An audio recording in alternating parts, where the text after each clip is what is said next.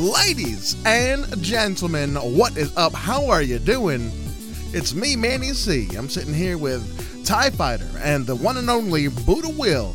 We are part of the Hardcore Casuals, a collection of oddballs and content creators who's dedicated in bringing you the very best of games, gaming, and all things entertainment. Ladies and gentlemen, welcome to the Hardcore Casuals Lounge. TIE Fighter, Buddha Will, how you guys doing? Ty, oh man, were you missed last week? I know, I felt so bad. No, it's good to be back though. We're here, we're doing it. Yeah, absolutely. Nothing to be. Well, it's not like I was like, oh man, I'm really letting the guys down. Like I know you guys had it under control, and I know Dizzy came in and just friggin' killed it. Like I wasn't worried about that. The problem is on Sunday it was on Monday, and you posted the podcast, and I was listening to you guys talk, and I was just chomping. Like I really wanted to be a part of the conversation so badly. I was, I have an opinion. Right. And so that was very frustrating for me because I just wanted to be a part of the conversation because you guys were talking about some really interesting stuff. And so anyway, I was really happy to be happy. I'm happy that you're back. I was really happy for that Dizzy jumped in. I'd like to see more Dizzy. Well, we can get Dizzy. I know Silverian, another a member of the Hardcore Casual stream team, talked about having availabilities at this time. Mm-hmm. So we're gonna try and see more of the Hardcore Casuals swing by. It's gonna be a lot of fun. So yeah. Anyway, let's just roll right into it and see what have we been playing. And I think I'm gonna go first because I didn't really play much. I only played one game this week. I didn't stream much. Actually, I didn't stream at all this week. I needed to take some time off, catch up on some things. And so I only played Siege with my brother and my sister and some off-stream or pre-stream friends. And I you know what, I had a good time. It was like playing without being live. It's funny, like I play most of my video games now live, right? And it's totally different, you know.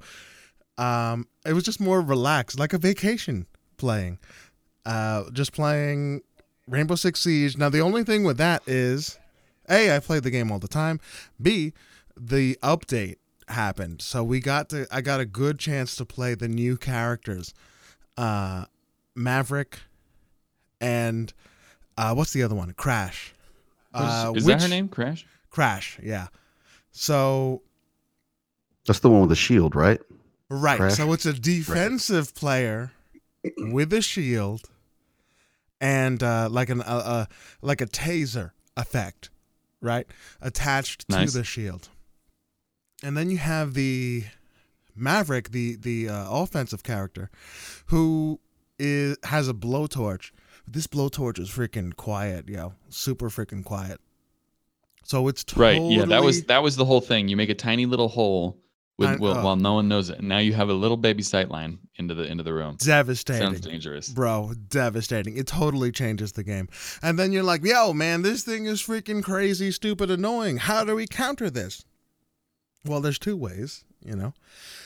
If the wall isn't barricaded and you have eyes on them as they poke in or get close, then you can shoot through the unbarricaded wall, right? So Mira is going to be effective, right? Valkyrie, the Pulse, right? For wall bangs or intel, right? So that's going to be important. But the other thing is Crash. Crash is there for that purpose. You roll in, you see a hole, you just put Crash right in front of it. That hole isn't doing anything. You know what I'm saying? And Crash can set up and gather intel through the peek holes that they're making. So it was actually really interesting. I was playing with my brother, my sister, and some friends, and this one guy is I'm not gonna say his Xbox name, but we'll just call him Jimmy, right? For lack of a better name there. So he says, like he sees the appeal of Maverick but he really likes the trying to figure out how to use this Crash character effectively. And watching him play, I can see like this dude, like both of these characters really change the dynamic of Siege quite a bit. So it's going to be interesting to see.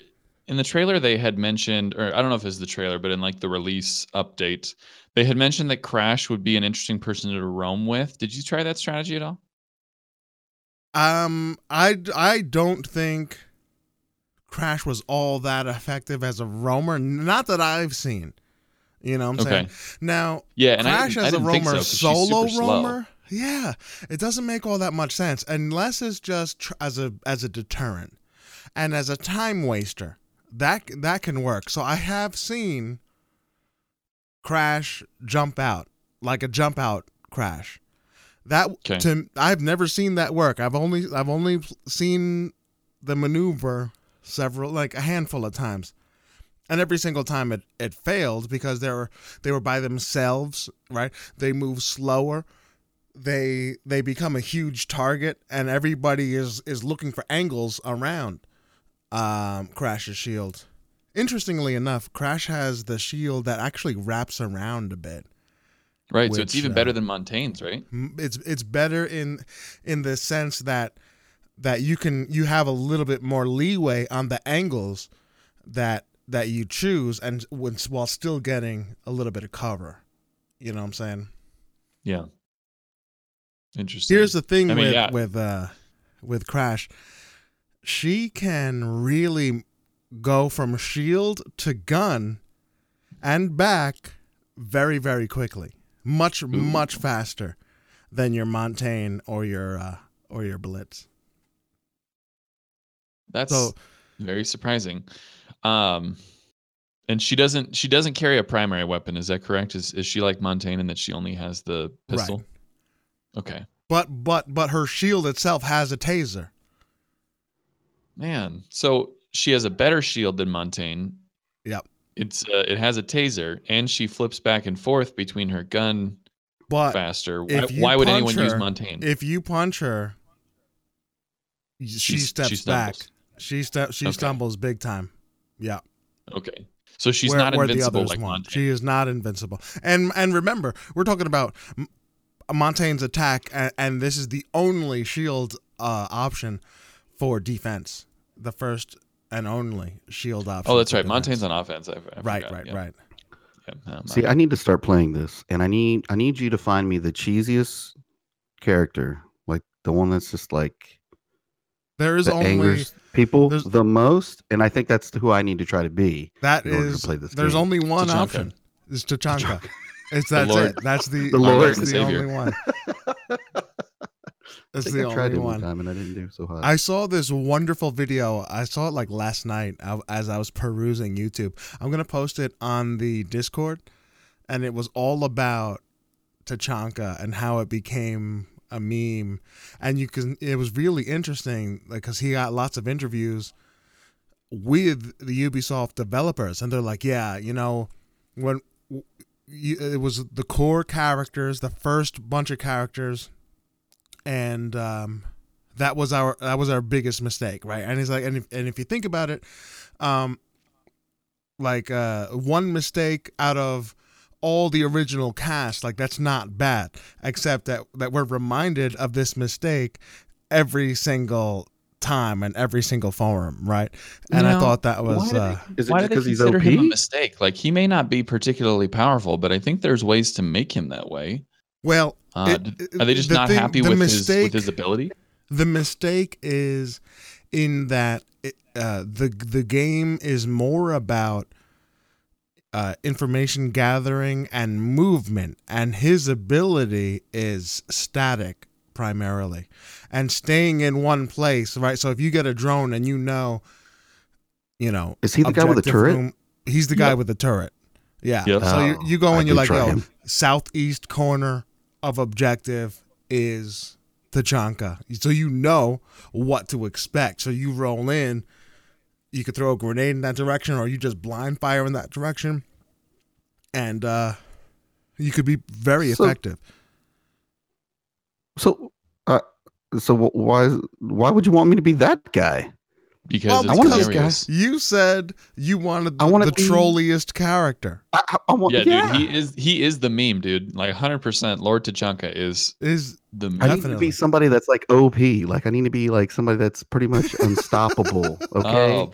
Because my gameplay is not up to par, so therefore I need every advantage I can get. I misunderstood. And therefore, yeah. No, man, you setting me up for failure over here.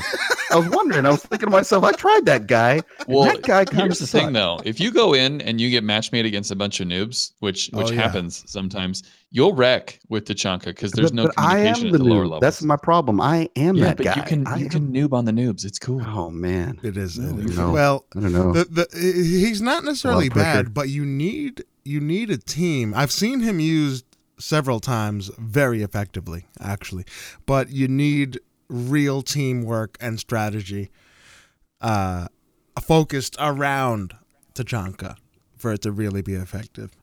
It sounds like that. Like I think if you put him in a positional spot and then everyone's working to get people funneled to make him effective. Oh yeah. It would be cool. He can definitely be used properly. I can't even get past the hostage levels. So the little training courses. Oh, you can, bro. We got to get you in the game. I was trying to get through them because it has achievements, and I'm like, yo, I can do this, man. I can do this. If I just sit down, I can get better at this game. No, not so much. You got to. You can. I believe it just takes a long time. It takes a while. Yeah. You know what's sad is I actually played better. I actually went that little time that you got me to play. I actually played Siege better because at that time I was playing PUBG a lot, and I wasn't very used to the whole leaning thing. Right. That was the thing that used to throw me off was the whole lean thing. But when I was playing a lot of PUBG, I was forced to have to lean. So I kind of got used to the whole leaning aspect. So then when I played Siege, it kind of felt more natural as opposed to when I went in there, before, and it just didn't feel right. Like I was just like, what is this leaning business? Yeah. Why are people leaned around a desk and you'd see like the eye hole of their ski mask. I'm like, this is dumb. I don't know why. But now I feel like maybe I need to revisit a little bit. If you revisit, I would be very happy to jump on in with you. Totally.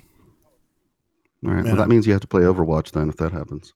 I will. Now, Overwatch is a confusing game for me, Lies. But I will play. I've played it several times. I think I've played it at least 5, maybe 6 times.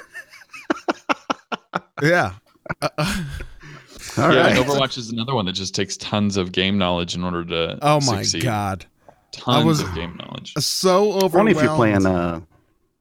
if you're playing like ranked. I think if you're playing I think Mystery Heroes is probably the most beneficial mode in that game because it makes you people. Yeah, I always tell people who play shooters though, just hop in and play Soldier 76. You'll be fine. He's super intuitive for people who are used to FPS. Yeah. I remember playing the dude with the robust belly, the protruding, protruding belly button. Roadhog. Yeah. That dude. Yeah. Yeah. Yeah. They've messed with him so much. He's very strong. If you can. Yeah. Well, I mean, his apparently they nerfed him. Apparently. Yeah. His hook had some interactions that weren't I don't think they were supposed to be there in the first place, but people were taking advantage of them pretty severely. And then they nixed those, and so it was a nerf, but it was kind of like a nerf back to where he was supposed to be. I mean, they're always that's a good thing about that game is they're constantly changing things, and they're constantly looking at how people use each one of those characters in whatever meta is formed, and they've done a pretty good job, I think, of taking away things. I mean, granted, some of those things, like if you were a really big Roadhog player and they took away those things, you're going to be upset because obviously that changes how you're going to play. Right. But the overall community is like, oh yes, thank you. Yeah. Thank you so much. No more hooks to the wall. Well, I think that's important. If a game wants to be, or a developer wants their game to be competitive, right? And on the actual competitive stage. And they're also introducing new characters. Like they always have to be reviewing what is going on, how are these characters being used, I know I can't speak for Overwatch, but I do know for Ubisoft and Siege, they don't want any one character to be like 100%. Like once a character goes up to a certain percentage of pick rates, they look to adjust something. You know what I'm saying? I think that's what I like, man. I like how these games like Siege and Overwatch, whenever they introduce a new, it's a little different. Like if you're playing like your Battlefields or like your Call of Duties, your Halo, it's pretty much. I mean, maybe things will change with this new Black Ops that's coming out, but the class kind of thing, you know what I mean? Right. Where it's like they'll introduce a whole new class of kind of character, and it just messes with everybody. It just throws everybody off, and everybody has to make adjustments. And I think that's what makes that really cool, is the fact that you have to either pick a lane or, and be like, man, I was talking to somebody at work, and they were telling me about the new characters for Siege. And he was like, man, he's like, and I don't know the guys that well or anything like that, but he was telling me like, it might have been more like what you guys were just talking about, where one character is a better version of another one. And he was telling me like, yeah, man, he's like, I mained this character, but now that this new operator is in the mix, my character is not going to be as effective depending on what's going on. So now I'm going to have to find me a whole new main to be competitive again, because I guess he competes and stuff. And I was like, that's awesome. I mean, I think that's the point of it, is to introduce new characters that change the game without really changing the game. Right. You know what I mean? Yeah, no, man, I totally freaking agree. Like, these two characters, though, really change things up a lot, I feel. Like how the flow of the games, the options of given now to the defensive team are definitely changed up. Like I've seen so many times with the team that's communicating, right? So we had this when we were playing, we had Jimmy roll up with the shield, and he would be just making call outs and saying where they were, saying like when he needed help. And we would just come in from different angles and freaking take care of business. So it's a humongous bait and switch. And I feel like that can definitely be powerful, or just forcing a team who's dead set on entering one way, forcing them to reconsider because they have this really annoying roadblock in the way, Well, isn't the plan for it'll be fun figuring it out. Isn't their game plan? Isn't the game plan for them to be coming out with like a lot more of these operators? Isn't it? They said 150 on each team. I remember them putting out something. Yeah, it was this statement they put out. Early this year, maybe late last year, and they're like, we're not looking to do Siege 2. We're not looking to do, big next titles. We wanna really go all in on Siege, and that looks like 100 operators available to you at any given time. Crazy, and it's nuts. So how many years is that realistically? If they're releasing 2 operators every season, that's 6 a year. Well, they said something about like a 10, like several year plan, right? I want to say the number 10. But that's a lot. That's a lot. And this is after they've been going for what, 4 years now? They've been going for 4 years, yeah. Yeah, dude, it's nuts. But I mean, you got to hand it to them, because not only are they adding new interesting operators, they're going back to old maps and breathing new life into them. And revamping them. Absolutely. Yeah, so they're definitely keeping the game alive. They're keeping it new and keeping it fresh and keeping it so that it doesn't stay, a 4-year-old game, a 10-year-old game. And you got to remember, like the next best competitive first-person shooter is Rainbow. not CS:GO, and CS:GO is freaking like, geez, how old is freaking that game? Old, freaking really old. So old. I can't. Go ahead. Did they just make it free not too long ago? Did they? Yeah, I think they made the whatever their base game free now. Interesting. For CS:GO. Yeah. Well, I feel like that's I don't know. I think because it's such an older game now, I think they're at that stage where it's like, you know what? See if we can get whatever few are out there that want to try this game that maybe haven't yet, type of deal. So right. Well, I mean, really, I see a future in which Rainbow Six Siege takes over as the number one competitive first-person shooter out there. I think it's good enough. I think I think it's their intention to, at the very least, be a very serious contender. And remember, this game was dead on arrival. You know what I'm saying? This game was like, oh, it's a wrap.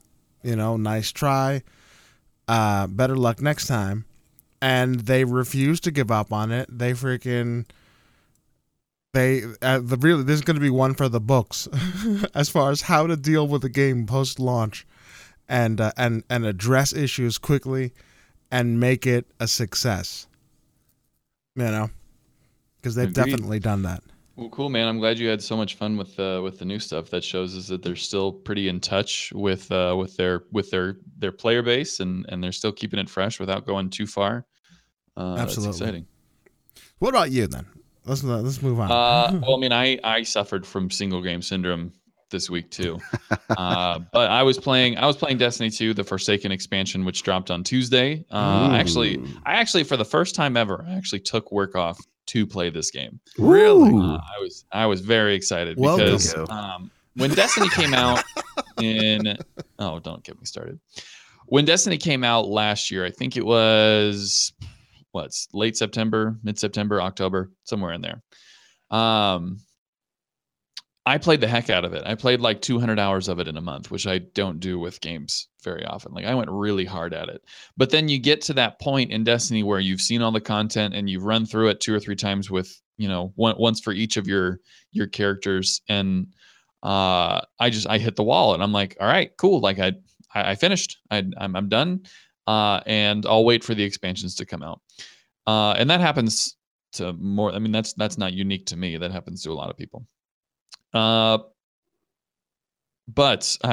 with Destiny's history of expansions, I decided to be very patient and cautious with the expansions. And so Curse of Osiris came out in January of this year, February, I think it was January. And it was, I think it was $25, and it was not $25 worth of stuff. It was 5 or 6 campaign missions and one very small patrol area, like very small, a fraction of the size of all the others. And so I was like, cool, I don't have to get this one right now. I'll just wait. And as you guys know, with Destiny, like you have to have the latest expansion in order to experience even some of the content that you had access to before, because Destiny's notorious for barring off old content behind new DLC walls, which is a bummer. But at the same time, in that same vein, like I was playing Siege at that point. I really didn't have any desire. I wasn't too worried about it because I was playing Siege like every day. I was playing Siege and Fortnite pretty much every day of the week. So I waited, and the next expansion came out in May. That was Warmind, and Warmind was a lot deeper. It had the same kind of few campaign missions, but it was a much larger patrol area. It had lots of activities. They changed a lot of things about the game. They added a lot of mechanics, not just in gameplay, but in the HUD and how you make guns work and masterworks. And they added tons of stuff, lots of stuff for you to do post finishing the campaign. So it was definitely a huge step in the right direction. But again, it was $25 or $30. I didn't really feel like I needed to spend. At that point, I was balls deep into Warframe. And so I was like, well, I don't need to play Destiny because I'm playing Warframe like every day of the week, and it's the best game of all time. Like you know that feeling. Mm-hmm. And so totally. So I waited, and then finally, I think it was in July, both Warmind and Curse of Osiris came in a bundle, and that bundle was only $20. So I was getting them for less than half off for both of them at the same time. And I'm like, okay. Mm-hmm. With Forsaken coming out, we knew there was the big year 1 patch coming in September. So with that coming out, I'm going to need to be at max level to get into it. And in order to be at max level, you need to have the expansions. And so I'm going to want to play that. So let's jump back in and do this. And so I bought the pack, and over July, August, I've been playing the heck out of Destiny because it's been a really good time, kind of having all the mechanics in place from both of the expansions. There's a lot of new stuff to do, and then Forsaken came out this week, and it's enormous. There's so much stuff to do. There's so many different things to see. I haven't even unlocked nearly all of it. There's new PvP modes. There's tons of new gear and weapons. There's a huge bump in light and level cap. Man, it's a lot of fun. Now, we could compare it to other games that have like free post-launch DLC. Siege is a good example of that. You can pay to have it now. You can wait to have it later. Or you can like use in-game currency to unlock pieces of it. Destiny isn't like that. You pay money. Right. And a part of me is okay with that. A part of me is a little sad, but at the same time, I jumped right in, bought the DLC. I'm having an absolute blast. It's so much fun. How There's so much was this most recent one? Is it always a flat 25? This one was bigger. This one was $40. So it was much. So it's two things. It was more expensive than the standard expansion. It is also significantly larger than the average expansion. So if we compare it to Warmind was one patrol area with 5 missions, and a raid layer. A raid layer is basically like a slightly shortened version of a raid. They're still pretty big. They still can take hours to finish, but they're just not quite as long as like a full quote unquote raid. And then also Warmind came with Escalation Protocol, which is kind of like a horde mode. With a lot of very intricate mechanics that I don't even understand yet. So there was a lot to Warmind. But with this one, there's what do they call it? The Twisted Shores, the Tainted Shores, the Tethered Shores. Anyway, no clue. There's the Reef, which is the kind of the overarching name of that part of the solar system. Tethered. No, it's not tethered. I don't know. But it's a really large patrol area, and then there is another area, like an entirely separate area called the Dreaming City, where they're calling it an end game area. In that's where the raid will be, but then it's also a constantly shifting and constantly evolving area. So like you have access to certain parts of it one week, but then you don't have access to those parts the next week because now the quote unquote the fog has moved, and so now you can see this part this week but not the other part. And so I haven't unlocked that area yet. I'm currently doing the quest to unlock it, and it just takes a little bit of time because I just finished the main Forsaken quest yesterday, and it was outstanding. Destiny has always struggled with story, and this was a great story of redemption and revenge, and it was really, really good. So I was very happy with that.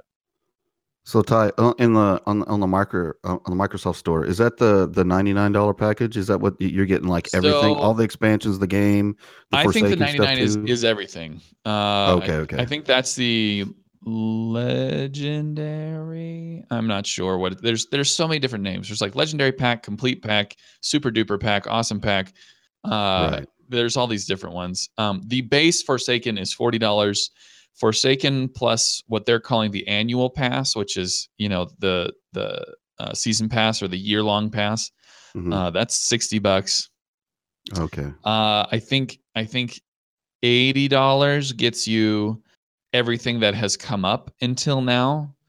So Destiny 2 and the Curse of Osiris and Warmind and Forsaken, and then I think $100 gets you everything that has been and everything that will be for the next year. There's a lot of different options. See, I bought it was like $19.80 for the Destiny 2 and the 2 expansions. Dude, that was the best deal in gaming like a month ago. And I just couldn't. I mean, I'm not a big Destiny guy or anything like that, but I really couldn't pass it up. And I'm like, my son plays it, and he was like, "Yo, oh, there you go, yeah." My son's all in. Like he's got everything already. Like he's got the all the season passes and bought the biggest you could get because he loves it. And he's like, "Yo, you got to play it." And I'm like, "All right, I'll get it." And it's Kind of just been chilling on the backlog just because I've been working on other stuff. But yeah, I mean, it's not going anywhere. But I mean, objectively, Destiny is an outstanding shooter.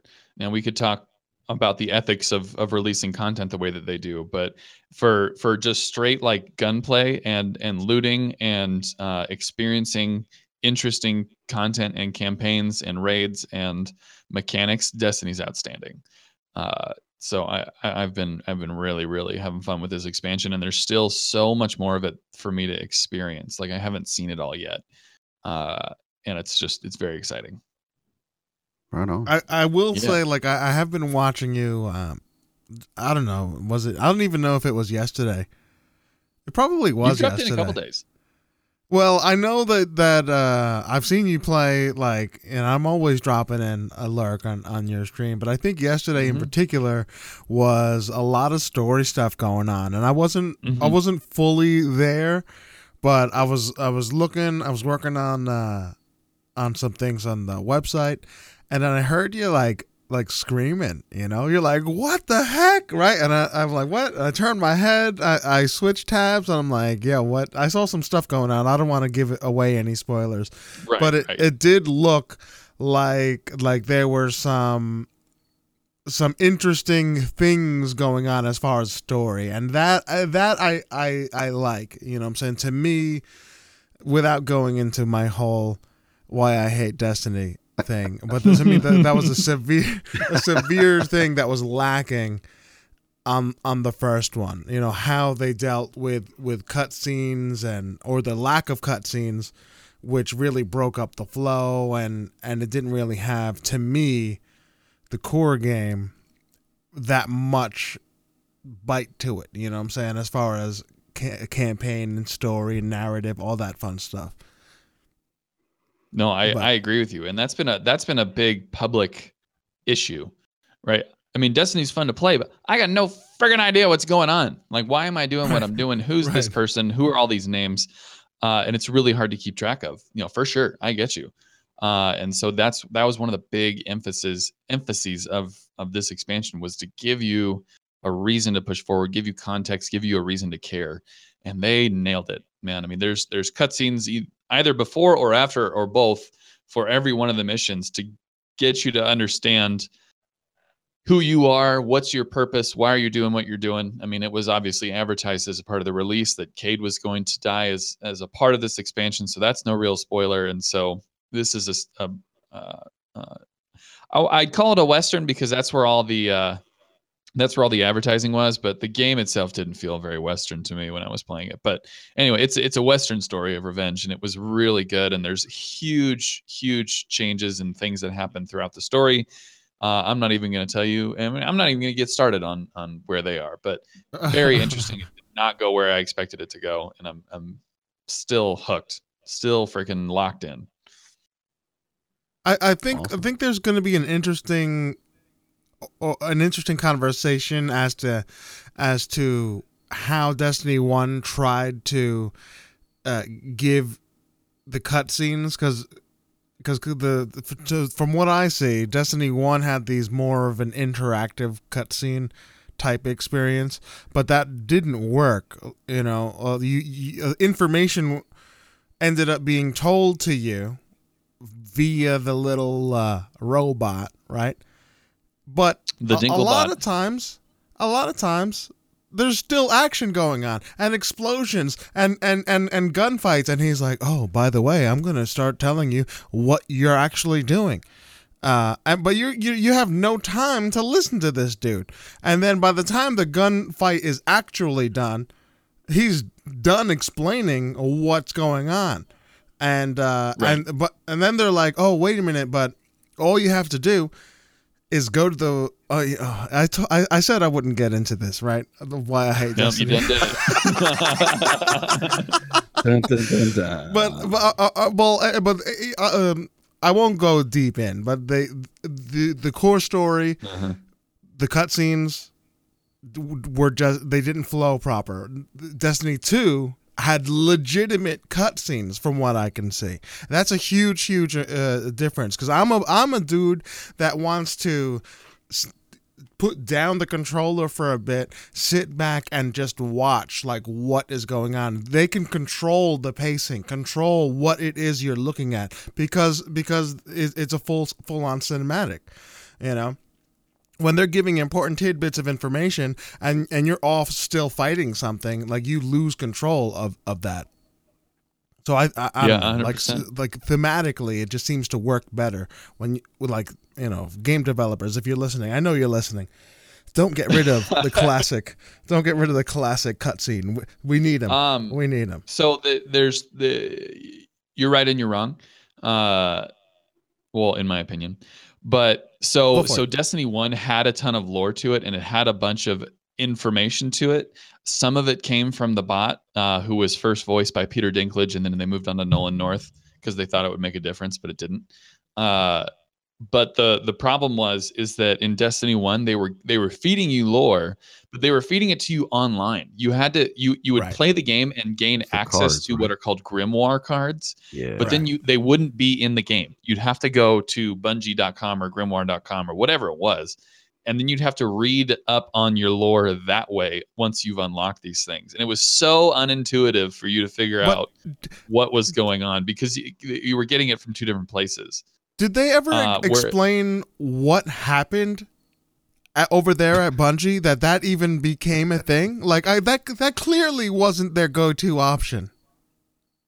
I don't know, man. I think games are just trying to do it in different ways and trying to feel out the waters when it. Because if you look at what Overwatch has done, Overwatch has no campaign, no anything like that. But they do such a good job with like their comic books and the little shorts that they put out, like the little animated shorts on each character. Every so often, they just throw one out, and you're like, "Oh my god, that's amazing!"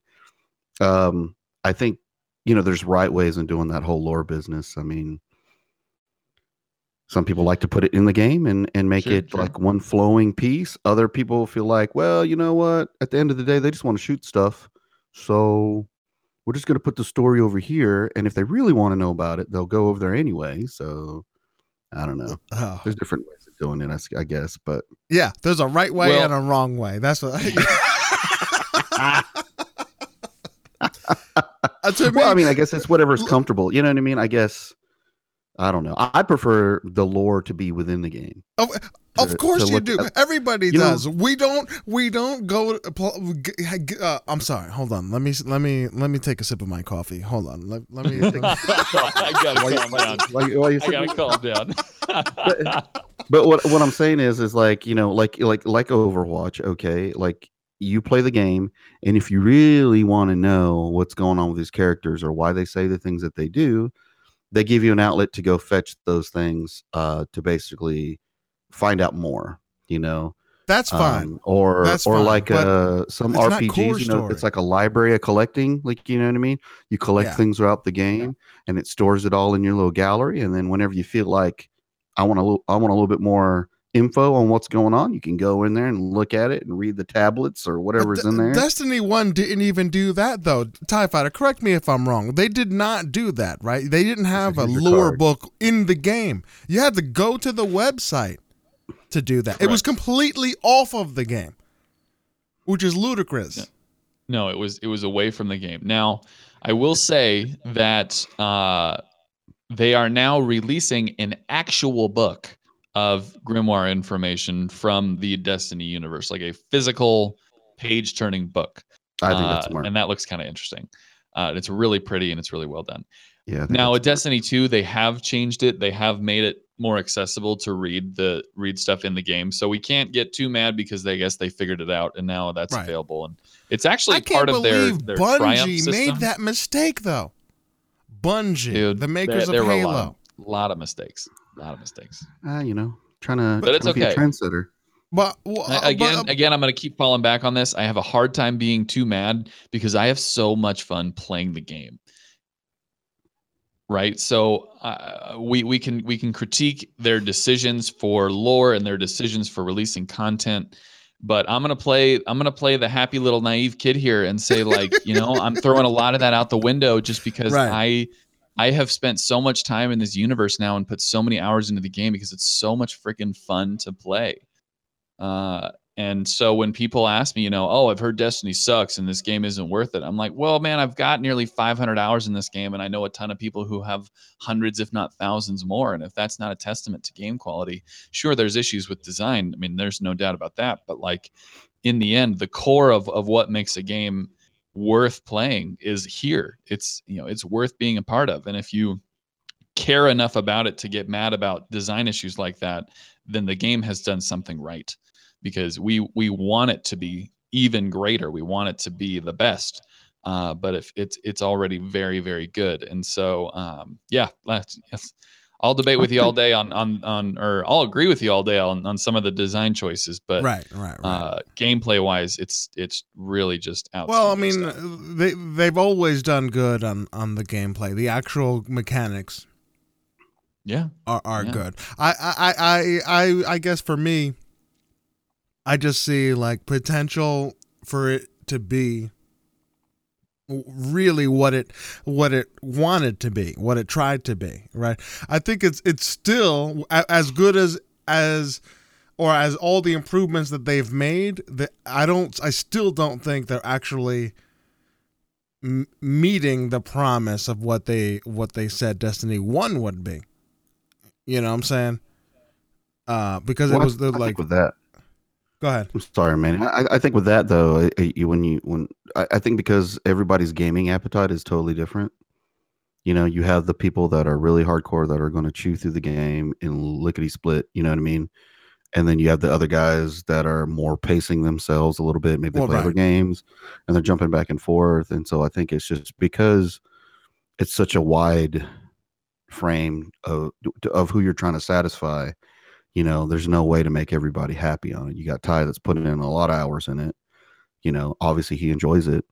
Whereas somebody who's maybe not put enough time in it, wasn't satisfied enough, or they got to a certain plateau and were like, that's not enough for me. I need more, And I think because of those different appetites like that, people are going to have a wide variety of opinion on, do they do it right or do they do it wrong? Right. Oh well. I think what. I think that I am gonna go out. TIE Fighter and I joked about like I should write for a blog post on the website of why I hate Destiny, right? And it's not that I hate Destiny, but I have strong opinions, right, on Destiny, and then TIE Fighter would give the opposite view. I think that's actually a good idea. I just gotta commit to putting that on paper. I wish I saved, like I sat there when we first came up with this idea and I sent him like a mock first paragraph, and it was actually kind of a heater. It was hilarious. Yeah. It was like super over the top dramatic of how I was like clenching onto the toilet bowl and vomiting into it. It was like, I just beat Destiny. something along those lines, Yeah. Well, but it's a game. That's all I got. It's a good game. And I like watching you play it. I gotta say that. Yeah. I like watching you play it. So for those who are sitting here wondering, like, oh well, you've gone back and forth and you've done this and that, but tell me, is it worth it? Because that's what everyone asked. Is it worth it? If you're new and you have not yet played it, and you're sitting there in front of your Xbox store with the question, should I spend $100 on buying everything that's currently available for Destiny 2? Maybe wait. Maybe hold on, because 100% chance Destiny 2 and all the content will go on sale either on Black Friday or probably maybe even the spring sale. And you can get access to all the content that I currently have at maybe even half price. I would expect to see the full package for $60 at some point in the not so deep future. Holidays right around the corner. Yeah. Holidays around the corner. It's definitely going on sale. Oh, for sure. I mean, I picked it up. I picked the game and the 2 expansions up for under $20. Yeah. Well, that was huge. That happened I even let that one slide. days. Yeah, I couldn't pass that one. At that point, but yeah, and so it'll always be on sale. The people who jump in first always pay the most. So if you want to just hold on and play Spider-Man or something this week, like that's totally okay. Because Destiny will be there and it'll be there for cheap relatively soon. And then the answer to the question will be 100% yes, it's worth it, because on sale there is an enormous amount of content. So I'd say yeah, do it, but maybe hold on until it's on sale and then go big. That's right. Word. Go big. Word. So what about you, Buddha? What the hell have you been playing? Oh man, talking about going big. So I did a few things. I went ahead and polished off a couple games off the backlog. 100% hit all my achievements on it. So I got to say goodbye to Party Hard and Black Mirror. Both those games. Black Mirror is a game?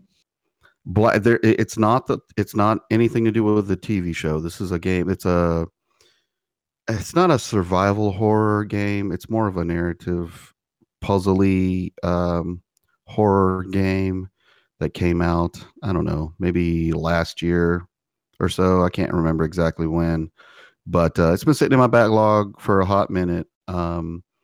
It was originally a PC game that they ported over. And so the camera's a little bit wonky on it, but the story is very interesting. The graphics, I mean, I think I posted a couple pics on Twitter of the old man, which I think is the best looking character in that whole game. And he wins my creepy old man award. Nice. But it was a cool little game. Like I said, it was made for it. You could tell that it was built more for a PC. Not for somebody with a controller, because like I said, the camera was a little wonky on it, but overall it was a fun little game and I was happy to finally finish it. Party Hard is a great game. Party Hard looks freaking fun. I watched you play that. That looks really good. Yeah. That's the one. Oh, yeah. Wait. Party Hard is the one where you are like playing a cleanup man, right? Like in the party, you're like taking people out. Or is that? Or am I thinking of two different games? You're thinking of two different games. Now, the game that you're talking about, where you're basically cleaning up after like the mob has done their work, type of thing, that's Serial Cleaner. Yeah. Okay. And then the Party Hard is basically a game where you're a guy that basically, it starts off really simple. You're a guy that's just really upset that these college kids are having this blaring, blasted party, and you decide enough's enough, and you're just gonna kill them. You're just gonna kill people. Is that the story? Yeah, that's the story. That's how it starts. And then you basically, and so you systematically on the board, like, he has all these partiers and everything. So you're systematically trying to kill everybody at this party without getting caught. So you're, and it's simple. Like it's like there's like traps that are on the board that you can set off, like blow people up. There's you just stab people and they die, and then you can like pick up the body and like dispose the body before anybody sees it, so the cops don't get called. There's all kinds of little things on it. It's actually a really fun little game. The music's really good. It's got this whole like techno 80s vibe thing going on with it. It's got a little Herbie Hancock in there. It's a fun little game. But some of the achievements on there were super like. Normally, I don't go after those kind of achievements, but I was just like, nah, I'm going after this because it was a good game. And I was like, I'm going after these ones. But I finally got to finish that off. So I was happy to see that go. And then I played a game called Get Even. It's on sale right now. $7.50 in the store if anybody's interested. But that's an interesting game. It's like a first-person shooter, but it's like I don't know, kind of like a thriller. Like, it's kind of weird. You're on a mission and you wake up kind of not understanding what's going on, and then you realize you got this weird apparatus on your head, and you got some guy that's like talking to you from like these random TV screens. It's where do you find these? I'm an indie game guy. It's not like you like. Do you just go in the store and go to the indie section? Because like my news comes from like the main outlets of what's coming up, and it's obviously kind of caught up in the hype of the big AAA games, and I feel like I'm very up to date on those. But like, I've never heard of like half the things you talk about. I don't know where you're like, where do you hear about these? A lot of it is through Twitter. And then it's kind of like whenever I'm looking at different developers and stuff, it's kind of like watching YouTube videos. You just keep going farther and farther and farther. Yeah. And I end up doing that with Twitter a lot of times, where I'll have a game, like Black Mirror, and I'll play Black Mirror, and I'll be like, man, this is really cool. Who made this game? Who, you know what I mean? And I'll start getting into it, and I'll be like, oh, King's Arts Games. Okay, well then I'll go and look at that, and then it'll lead me to other people, and not necessarily like the developers, but like the devs themselves, their own like little private Twitter. And I'll just kind of, I don't know, I just kind of end up surfing around, and then I'll hear about games, and then I'll be like, oh, that's really cool. Let me add that to my little, I've got like a little, basically like an email address that's devoted to nothing but different publishers and developers and stuff like that. And that all comes through there. So anytime they do something, you get that little email notification like, oh yeah, we're working on this. What do you guys think? You want to sign up for the beta? Blah, blah, blah. And that's where I go checking out different games and whatnot. And then, also I surf sales a lot. So when I'm surfing the sales, like I might have an eye on a game, like It Even was a game that came out, months ago, full price. And I was kind of, that looks kind of interesting. Watch the trailers and all that good stuff. And then I was kind of like, I'll keep that on the back burner because I'm sure it'll go on a sale. And sure enough, it went on a really big sale, because I think normally it's like a $30 game. But, they knocked enough off of it to get in my budget range. And that $7.50 was too good to pass up. So I went ahead and scooped it up. Same thing with Party Hard. I think that's from Tiny Build.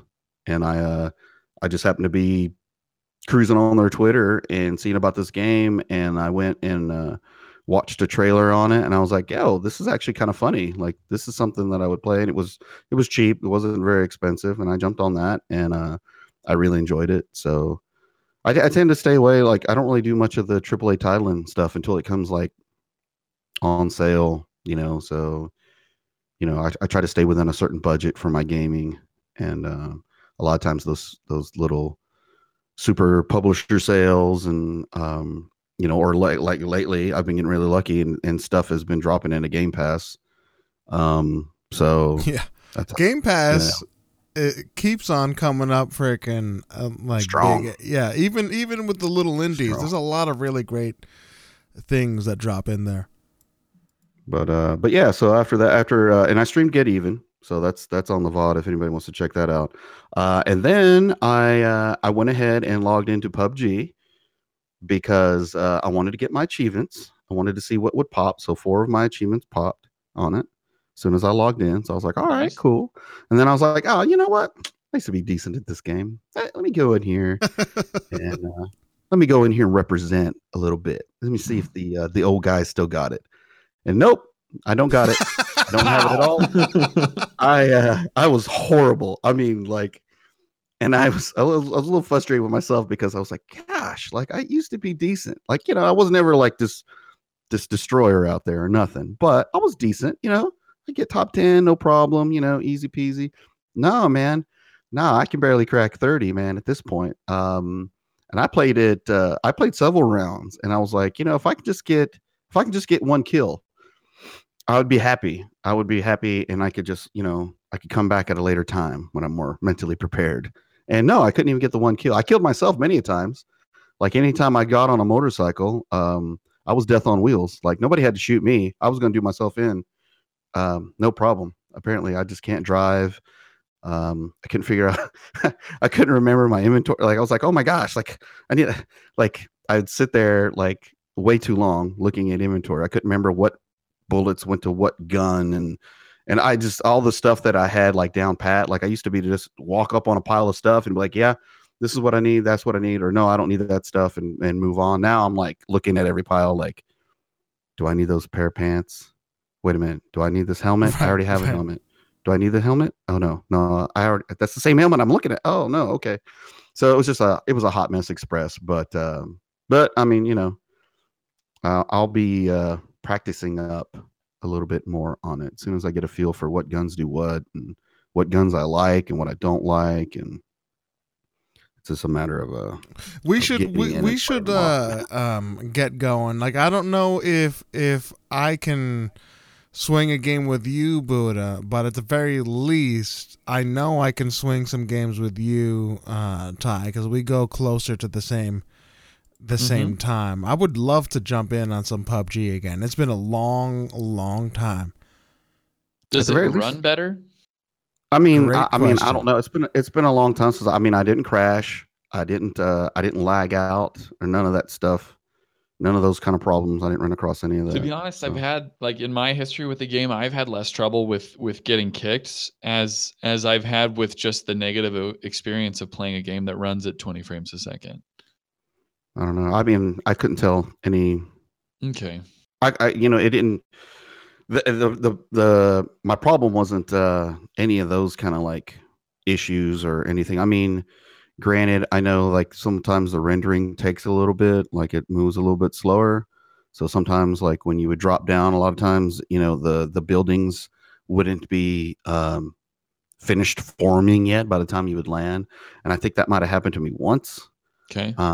But they give you for when you log in, they give you this new like Xbox jumpsuit that you can rock, and they give you a new parachute that says, like, it's kind of cool. Like when you pop your chute, it's like a big green parachute that says Xbox One on it. So it's kind of neat. Nice.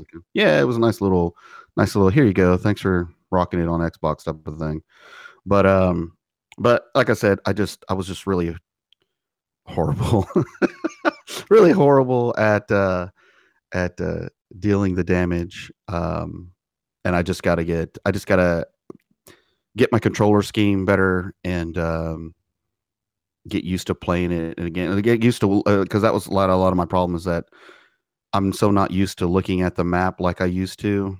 And like when people are moving around in front of me, like trying to be sneaky, I used to pick up on that really quick. And I noticed that I wasn't picking, because you can set it to where you can DVR it to your so when your gameplay, so when you die, it'll automatically record the clip, so that way you can go back and look at it and be like, oh, that's where that guy was, or you know what I mean, so you can see it now. So I was just I was doing a lot of that and be like, oh, well, I'd get shot and I'd be like, what? He shot me through the wall. No, he didn't shoot you through the wall. He was right in front of you the whole time. You just didn't see it, because I watched the replay and I'd be like, make me furious. And I was like, oh, there he is. Damn it. I can't believe I didn't see that. Like, darn it. Like, he was right there. But, it's just a matter of getting used to playing, right. That, you know what I mean? So, Battle Royale. We got to love it. Yeah. But, and then after that, I played. I did play a little bit of Battlefield 5. I downloaded the demo and played a little bit of it. Got a little excited because I thought I saw TIE Fighter on there. But then I was like, no, I'm too tired. I can't do this.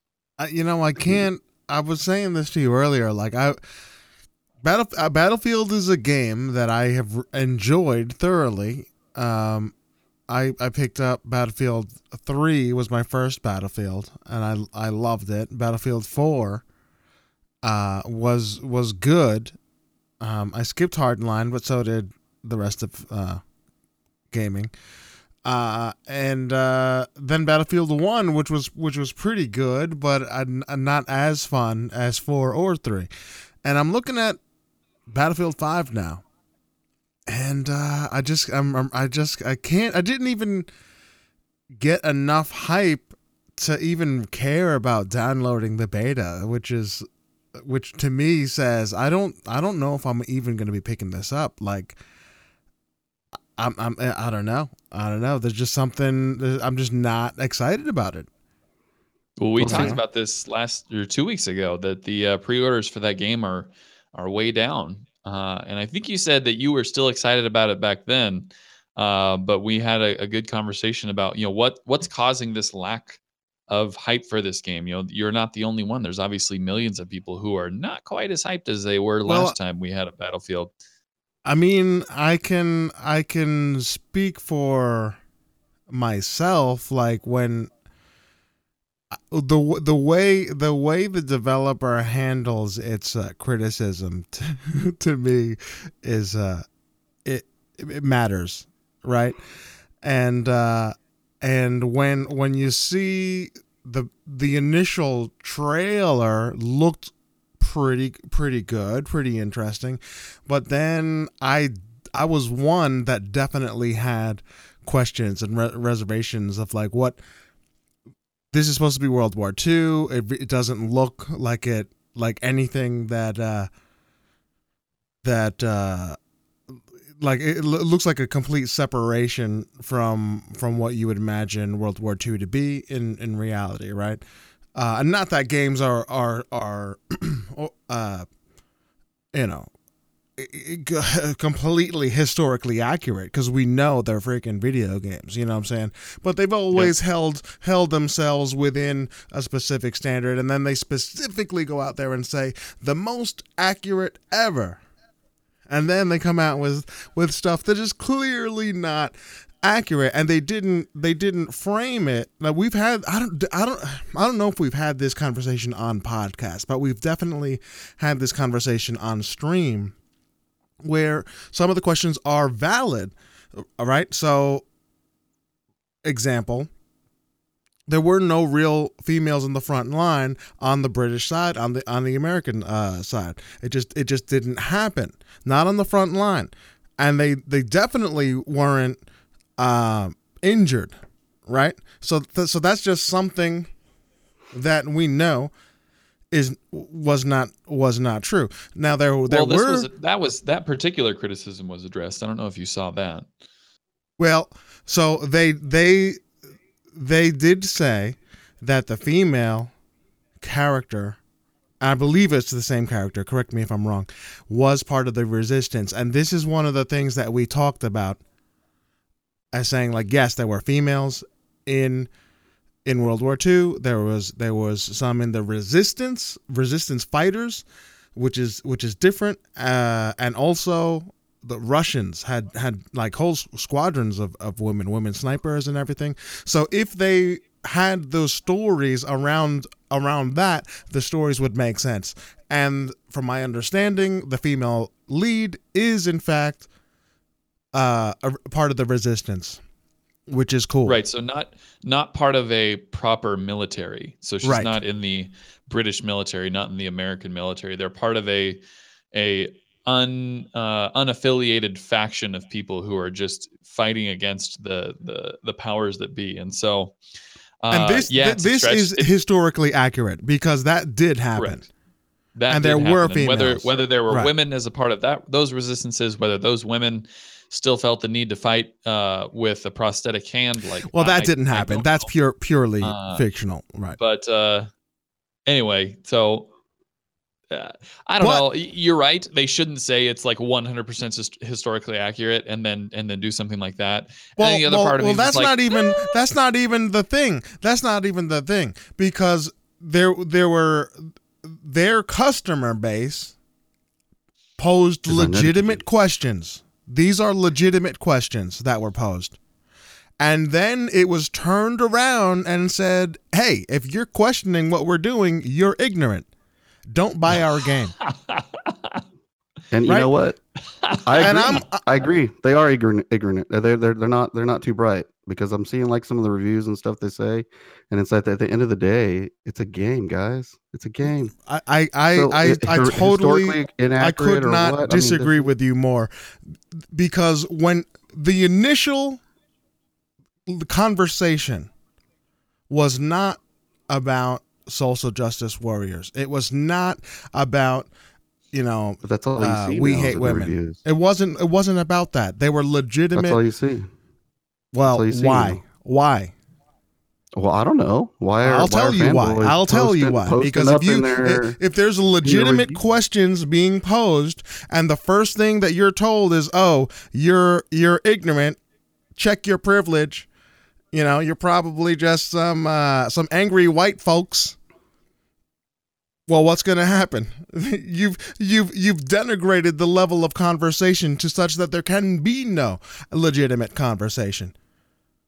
Yeah, that's the way I see it. As it is, gamers suck as it is. I mean, no matter what, they were going to nitpick it because it has to do with EA and DICE. So they were already down a peg. And there's a way to handle it. I don't think there's legitimate questions to EA saying that somebody's uneducated when I don't feel like I'm uneducated. Like, I'm like, okay, well, you know what? I don't have any problems with the game.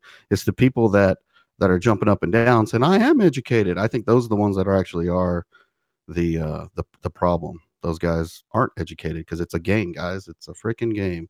And you know what? If we can fly to different planets, we can have prosthetic arms. At the end of the day, a good game is a good game. And it's the same thing with Star Wars. It's a good game. You didn't like loot boxes. I get it. Okay, cool. You were so hurt that that there was a 5% chance that guy could have killed you with his grenade or whatever. Yet he shot you in the face when you died, but you're salty. You know what I mean? It's the same thing to me. It's like, it's a game, historically accurate. I'm not too concerned about that because guess what? I'm not running around on the map going, oh my gosh, that is not the kind of concrete that they used to make this wall back in whatever. Like, I'm not concerned about that. I'm concerned about, is this fun? Am I, like I played the beta and it was like, yeah, this is what I expected it to be.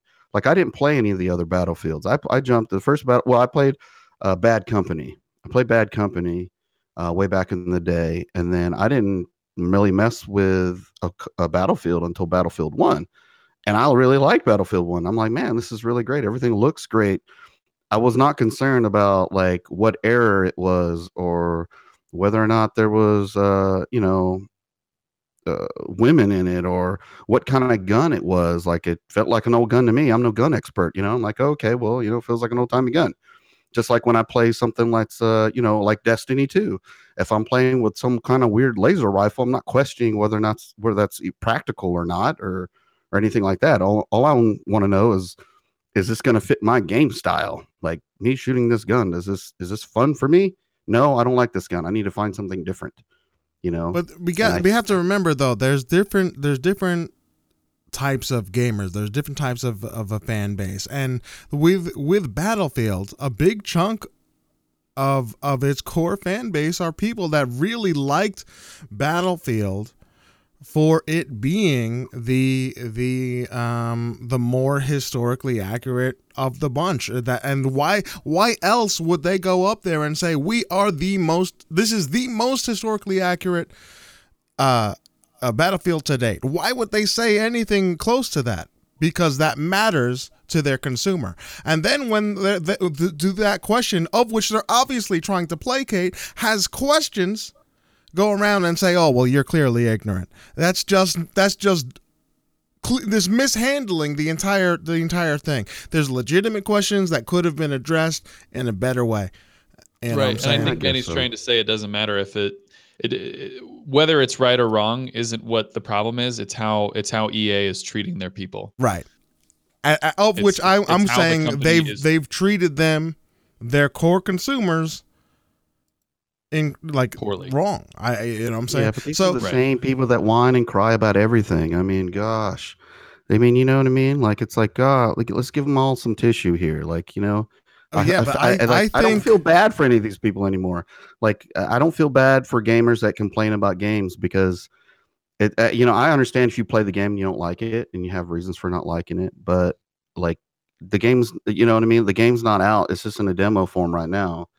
And they already need some cheese for their wine. And it's like, yo, I don't have any mercy on any gamers that whine and cry about stuff anymore. But see, I was in the whole thing from the beginning, and I had the same questions, the same concerns from looking at the initial video. Why? Because I said, oh, this is supposed to be the most historically accurate. Like, I take that as a developer promise. And Battlefield 1 had women in it too. I mean, is that a problem? No, because they dealt with it. They dealt with it in a fine way. Lots of games have women in it. That's not a problem. There's all kinds of games that have women that nobody cares about. Nobody kicks up a fuss. The question is, Who is this character, and what position are they in? Because are they in the front lines? Are they part of a proper military unit? Those are legitimate questions. And instead of answering those questions there were different resistance fighters and whatnot, and we will explain more of that in the future, right? Or don't even say anything and just says, listen, we understand your concerns, but trust us, we're going to have more information down the line that we believe will satisfy you. If they just handled it with a little bit of respect towards their consumers, I feel it would have been different. I understand what you're saying, because at this point it's freaking exploded into something that's freaking silly. I see that, and I understand that, but initially. And I'm tired of like, you see this again and again and again on different types of platforms or media companies or whatever. Say, hey, if you don't agree with what we're doing, then peace out. The core consumer, their opinion doesn't actually matter.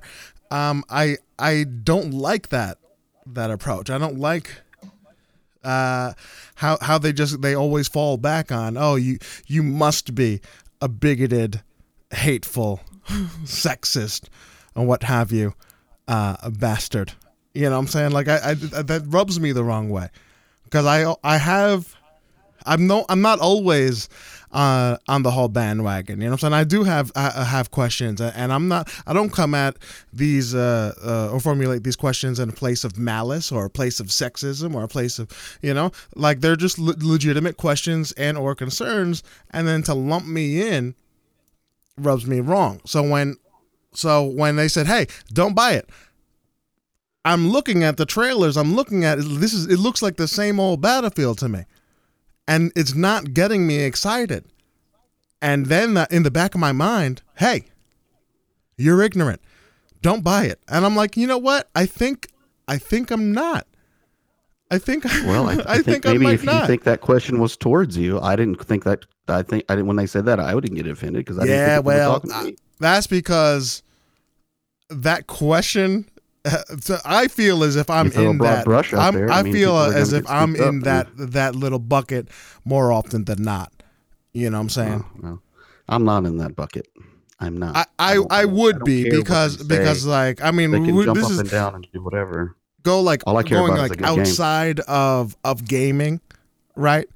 And going into personal, of which I don't want to go in too deeply, going into religion and politics, but I am a Christian and I have Christian beliefs, and when I go in and I hear like my faith right mocked on a continuous basis, and I said, hey, you know what, maybe we should reconsider how we approach talking about these things. Like, oh, you're ignorant, you're must be a backwater hick. You know what I'm saying? I'm neither. But some of them are. That's the problem. So it's like, I don't know. Maybe they should have said, well, to those that are being this way, this is what this pertains to, as opposed to just painting a broad brush and be like, hey, if you don't like it, don't buy it. And I agree. If you don't like it, don't buy it. We tell people not to pre-order games all the time. Ever said that That's in the the same history thing. of the world? If you don't like our product, just you get out. Yeah, well, they already formed their opinion before it started anyway, because it was EA. But listen, you have to have respect for your customer. Right? At the end of the day, you have to have respect for your customer, and if there's smoke, you might want to at least check to see if there's fire. You know what I'm saying? I understand once the level of conversation degrades to a certain point, there's nothing of value to be taken from that. I understand that. But to take all criticism out the jump and saying, you're sexist, clearly, that's dumb. Look at freaking, and I'll only look at this one thing. Look at freaking Ghostbusters, yo. The remake of Ghostbusters was an abomination. Now, is it an abomination because they chose to go with an all-female cast? No. But they botched. There was no need for it. It was nobody wanted a remake, and a lot of the jokes, the writing, just was just like they laid flat. I wanted a remake. I love Ghostbusters. Yeah, but we didn't. We did not fix it. You're gonna tell me that you liked the Ghostbusters and where the direction they took it? No. I said that I wanted a remake. Like I wanted another Ghostbusters. Like that's right. Me. I love that stuff. When they didn't do a very good job with it. They didn't do a good job at all. And when questions and or criticism was raised on that, doesn't matter what your opinion is on it or where you think they faltered. It's because you're sexist and you're bigoted. And that's a mistake.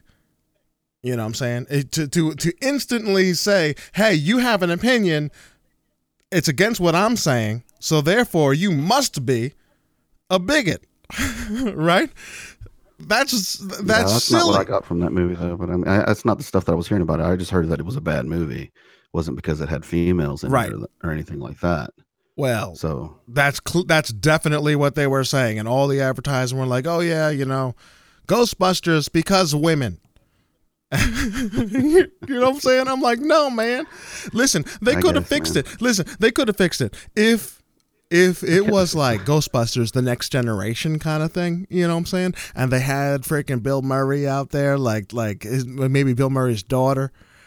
And you had whoever, bro, it would have been accepted. It would have been embraced. But they freaking defecated upon the memory of Ghostbusters. And if you didn't like it, well, you're a sexist, bigoted, hate-filled, SOB. Well, I think that was only the hillbilly rednecks.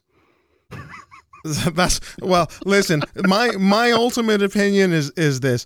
When there is criticism on it and your knee-jerk reaction is to say that you're coming from a hateful place, you really need to reevaluate what it is you're thinking and saying. Was hateful, though. Some of that stuff was. But once that's what I'm saying, though. When you're like, hey, you have a question, now I'm going to completely ignore you and I'm going to mischaracterize you as an individual, as a person. What have you done to the level of conversation? You've completely destroyed it. There is no let's have an actual conversation. Now you've gone personal, and then it just blows up from there. Like this goes deeper. Like the level of conversation nowadays is just not there anymore. You can't say, "Hey, I have an opinion. Let's hash it out. Let's talk about it." It like we are doing right here, right now. If this was the internet, TIE Fighter would have drop kicked me in the face. If this was the internet, you know what I'm saying? Yeah, right in the face. I don't know. Right in the face. I'm just looking at the reviews of what they have right now. So I mean, it's it is what it is. But going back to Battlefield, I'll just say this: it looks more of the same. It looks like, and at this point, I'm not sure if that's enough for me to buy the trigger. And with that level of uncertainty, this close to launch, that dare of, hey, just don't buy it, you're ignorant, that's ringing in my ears now.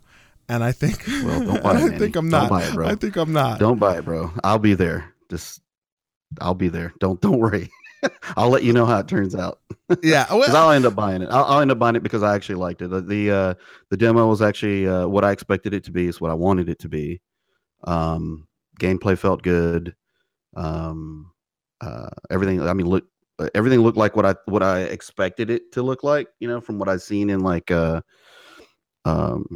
the trailers and whatnot. Obviously, you don't get to play any like the battle royale stuff, but I mean, as a pure just conquest game, it was good. It felt good. I was kind of busy trying to break stuff because it is a beta, and I just wanted to see how I could get myself stuck, and I couldn't. I didn't find any, didn't fall through any map holes or get stuck in the water or anything like that. None of that kind of stuff happened. Dude, you're a good man for playing a beta that way. Because I would venture to say 99% of people who play betas say, hey, I get free access to the game early, and they just play the game. You're the only one I've ever talked to who goes into a beta and you're like, all right, crack my knuckles, let's go. And you're jumping in looking for like actual things that they want to get out of the beta. I've never met anyone who does that. So good for you for jumping in and really helping them out. Yeah, I mean, you know, like I said, everyone else is just like, oh boy, here we go. We're going to play Call of Duty early. And that's all we're doing. Right. Yeah, no, I mean, I was trying to jump sweaty on about it. It was, I remember playing in the beta last month for Call of Duty. It was rough. Yeah. I mean, you know, I don't know. The way I feel about it is when you have a beta or an alpha or any of those things, game preview, all that stuff is just, you know, it's the reason why they have it out there is so they can find all the bugs and kinks and what went wrong and you know what I mean, that kind of stuff. So yeah, I'm gonna throw a grenade at a wall and jump in right after it to see if I can go through it, or I'm gonna jump up and down on a box that I see randomly somewhere to see if either I can get stuck in it or glitch something out, or you know, just to see what would happen. Thankfully, every box that I tried to like jump on, I climbed on. I was like, oh crap, look at this. I didn't even know I could do this. And, like I would climb up on, like get into like really cool advantage places. I mean, had I like been like a sniper or something, but I was just running with an assault rifle. I didn't really try to do anything crazy as far as like gun wise. I just kept it basic and, you know, testing out, popping a shot as opposed to, you know, just emptying out a clip on somebody to see what would happen. You know, just silly little things like that. I mean, I still got kills and I still, you know, I had a good time with it. And, I don't know. I mean, that's just kind of how I've always like, even when PUBG first started, that's what I was doing. I was trying to jump on stuff, you know, that random crate near a shed. Like, what happens if I try to jump on this thing or whatever, you know?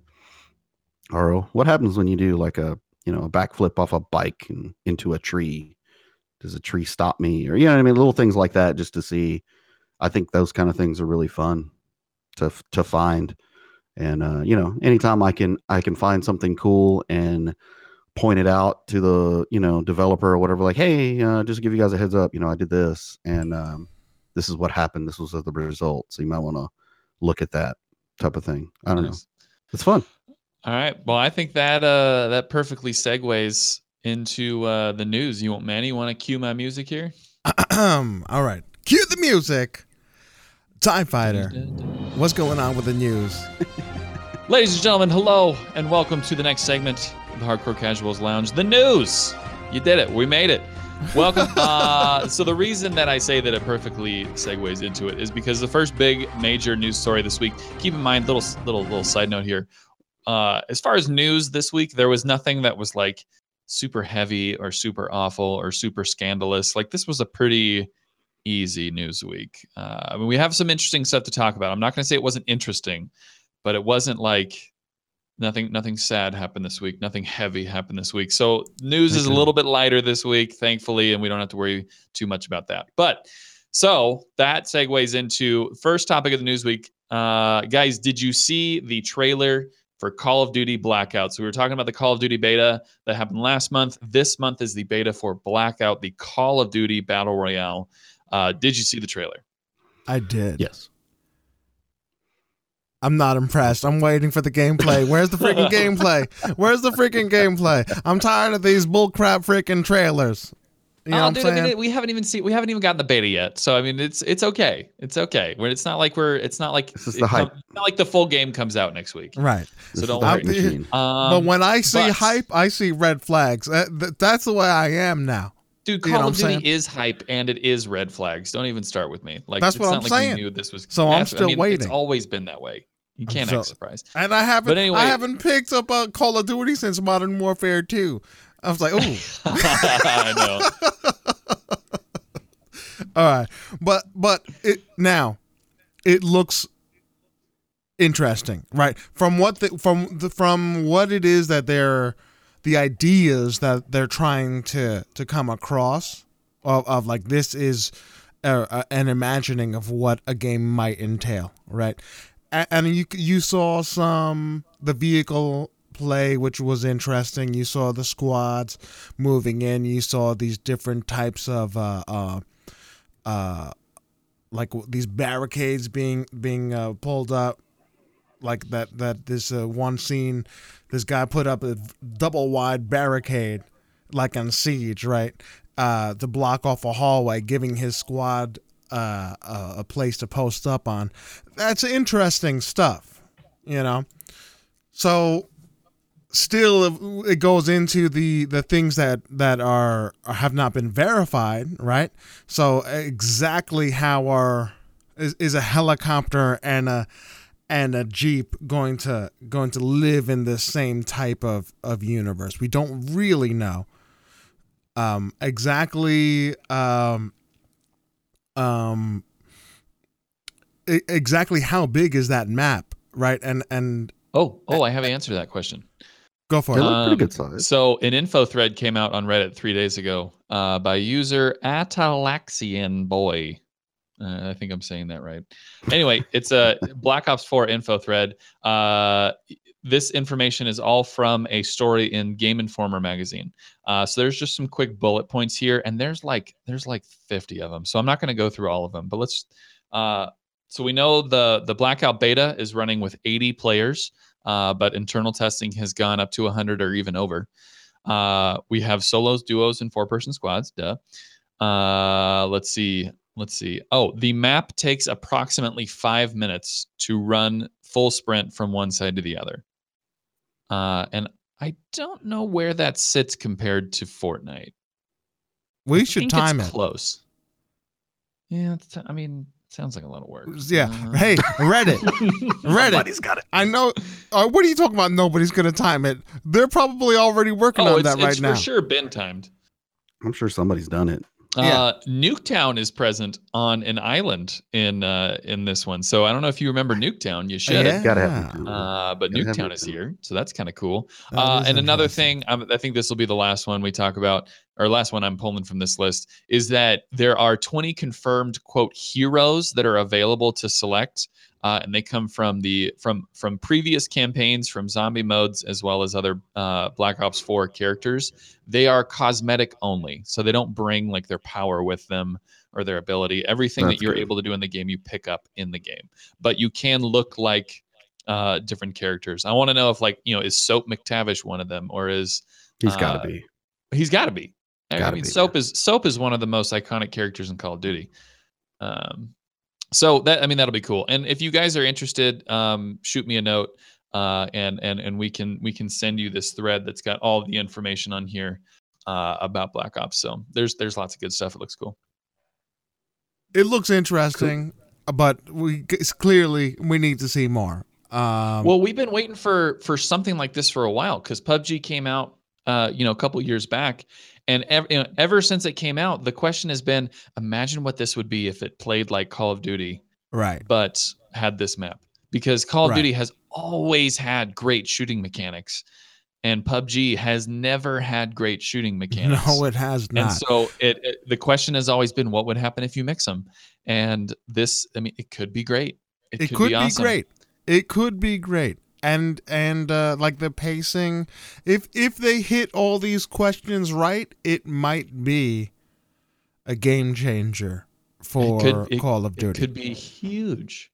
Now, now let's go back to Battlefield here. They also unveiled a little bit of their version of the Battle Royale, and that to me that is interesting, right? So, I'm likely not going to be picking up Battlefield, but I'm very much interested to see how they handle the Battle Royale aspect, because I think that Battlefield's in a better position, their engine anyway, to handle that.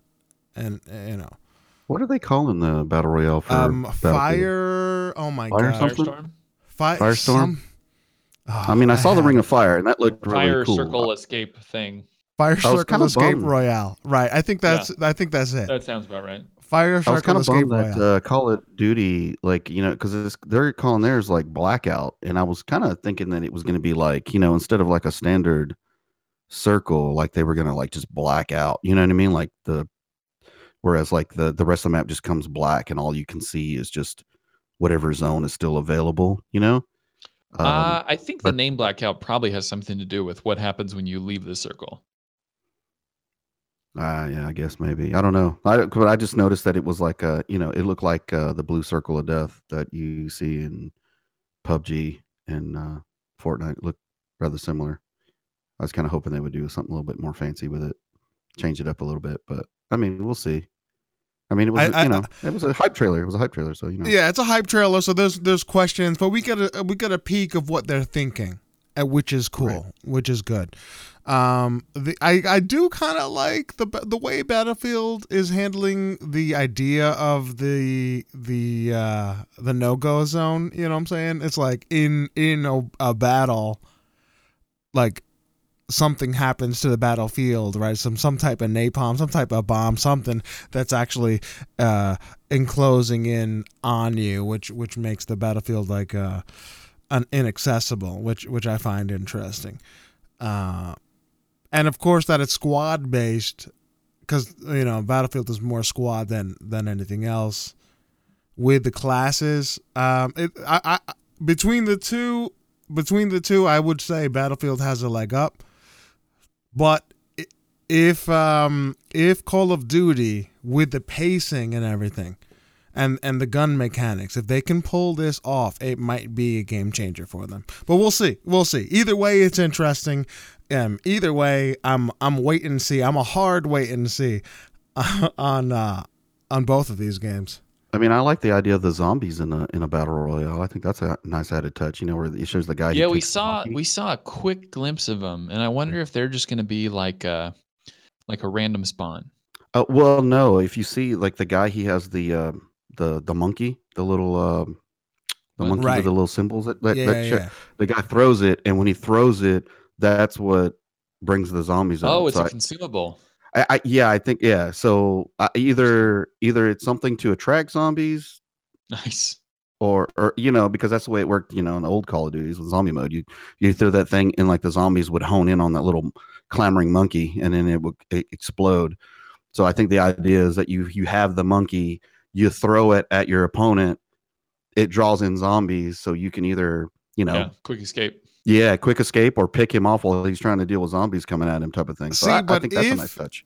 If they had a battle royale, Call of Duty style, with the mechanics and the pacing, and the world itself had zombies in it, where you have to fight the zombies and the rest of the people, I that is something that would be very interesting to me. I'm a zombie fan. You know what I'm saying?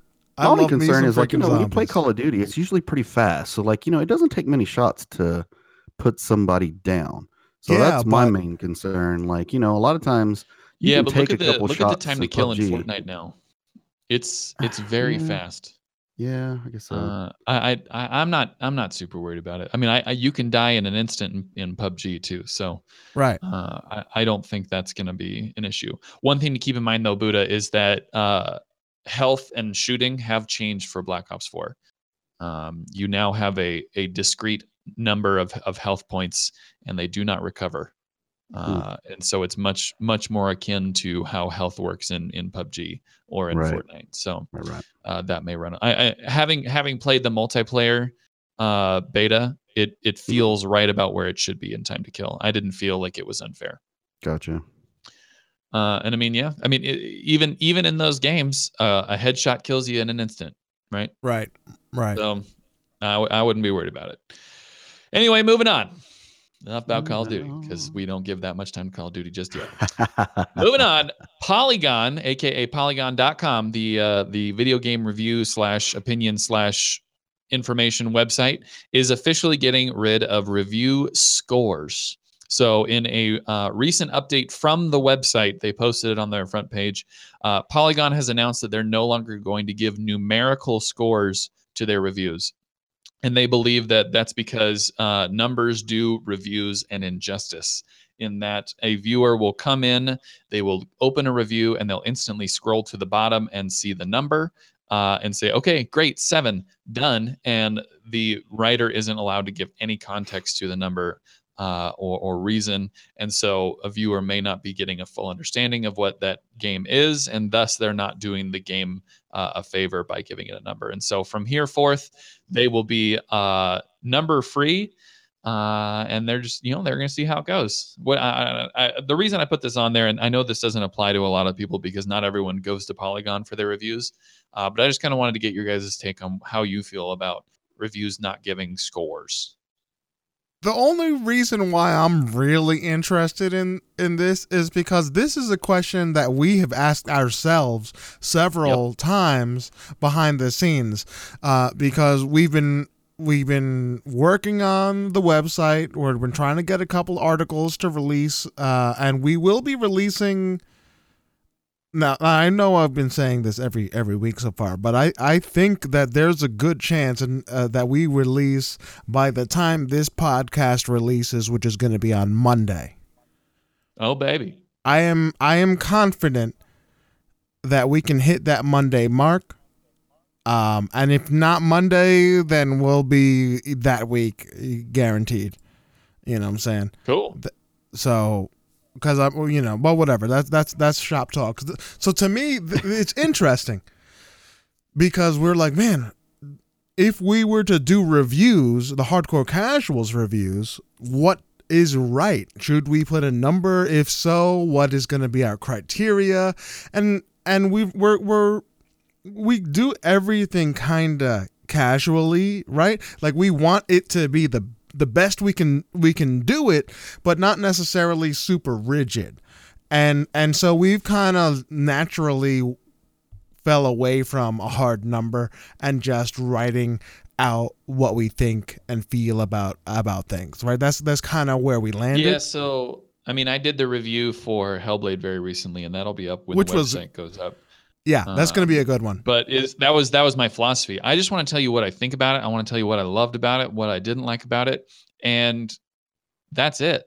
If I put a number on it, then to a degree, the reader will say that they will know what they're going to get out of the experience and whether it's worth it to them or not. And I want people to read what I write and then want to go experience it for themselves, and then they can give it whatever number they want.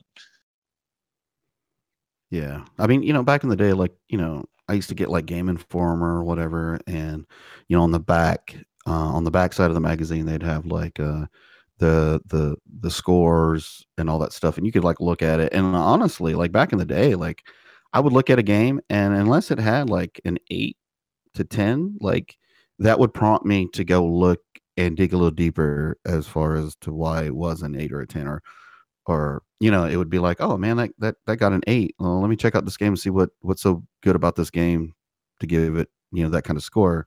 You were only looking at 8s, bro. Back in the day, 7s were solids, yo. Nah, man, wasn't worth my time. Yep. That's why I never played Halo. But anyway, so Halo was a freaking 9, bro. Get out of here. I know. I remember back then. I'm just joking. Oh, calm down, everybody. I'm sorry. Don't hate me. I'll play Halo this week. This week is the Master Chief. It's happening this week. Okay. All right. But awesome. But nowadays though, like like I really don't look at the number anymore. Like I really don't.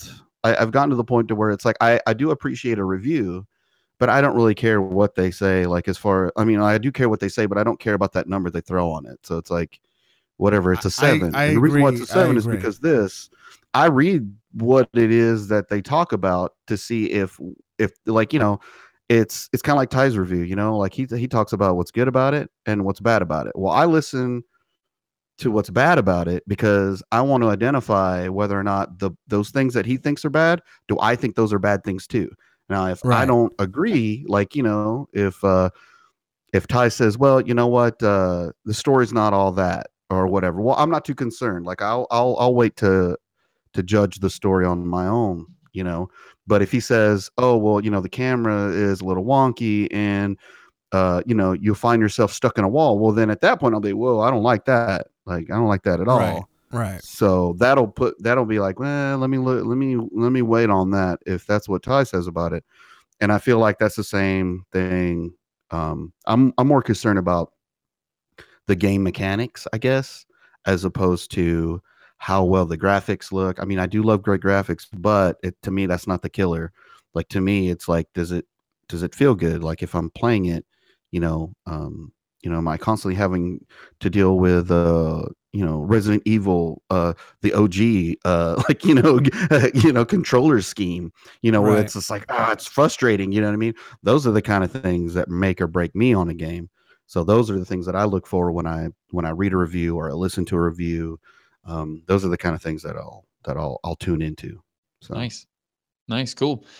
Well, there you go. I'm interested to see what their reviews look like moving forward. I'm sure they're not going to retroactively remove numbers, but I pay attention to Polygon just for the reviews, and they have some interesting takes on social issues as well.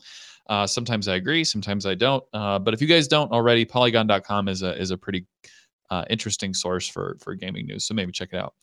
Moving on. This one got me so excited. You guys may have seen me tweet about this a couple days ago. Kingdoms of Amalur Reckoning. The IP has finally been acquired by THQ Nordic. I'm so pumped. So if you guys missed it, go ahead. Kingdoms of Amalur, there's a whole story here behind Kingdoms of Amalur. So Kingdoms of Amalur was supposed to be part of a series of RPGs put out by, was it 38 studios? I think it was 38 studios. A number of years ago. It came out probably in 2005, 2003. Let me do this right. Kingdom Forever ago. Yeah. Release date. There it is. It accidentally did 2. There we go. That came out. Oh, never mind. I was wrong. It was 2012. Not as long ago as I thought. But anyway, it was a very interesting RPG that had a very rich world and a lot of lore and a really great action combat style with really deep RPG elements. It did a lot of things right, and it really could have used a good sequel to learn from the things that it didn't do right, and it could have really been great. The problem was that the studio, let me get this. Yes, 38 studios and EA. So 38 studios had to borrow a ton of money in order to make it happen. And they borrowed it from the state of Rhode Island, because development took longer than they expected and they employed a lot of people and blah, blah, blah. And then the game didn't do so well. It wasn't critically well received. It didn't sell a lot. And so they were in a ton of debt, and the state called in the debt and the studio shut down pretty much immediately. But what happened when the state called in the debt is now Rhode Island owned all of the IP, which has never happened before. The state has never owned gaming IP before. And it's like, what do you do with it? And so it just sat in like a freaking vault for many, many years. And so now finally, and it being owned by the state is the reason we haven't seen Amalur on backwards compatibility. We haven't seen a sequel. We haven't seen a remaster. No one's allowed to touch it until now. THQ Nordic, who has also picked up games like Time Splitters, like Darksiders, all these kind of mid-range RPG and shooters, and now they've got it. And I'm so excited. I know others might not be nearly as excited, and others might have no freaking idea what Kingdoms of Amalur is.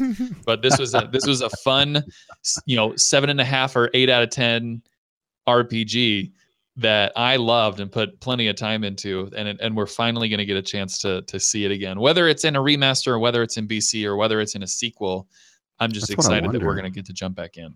Yeah, Buddha and I were talking about like what do you think is going to come about with this?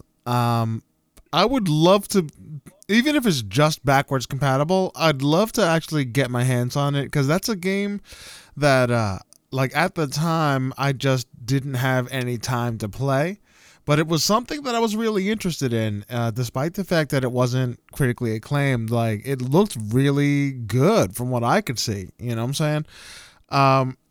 And it just one of those games that interested me, but I let slide. So it's going to be hopefully I could play it soon.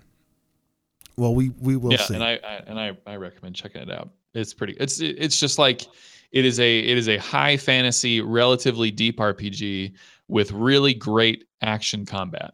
I'm trying to remember. Was that a top down? Nope. Kind of like a Diablo? Nope, third person over the shoulder. It looked a lot like WoW. Right. But a single person campaign. I was thinking like Torchlight. No. Gotcha. Didn't have that look. But anyway, look out for Kingdoms of Amalur, guys. I got really excited there for a moment.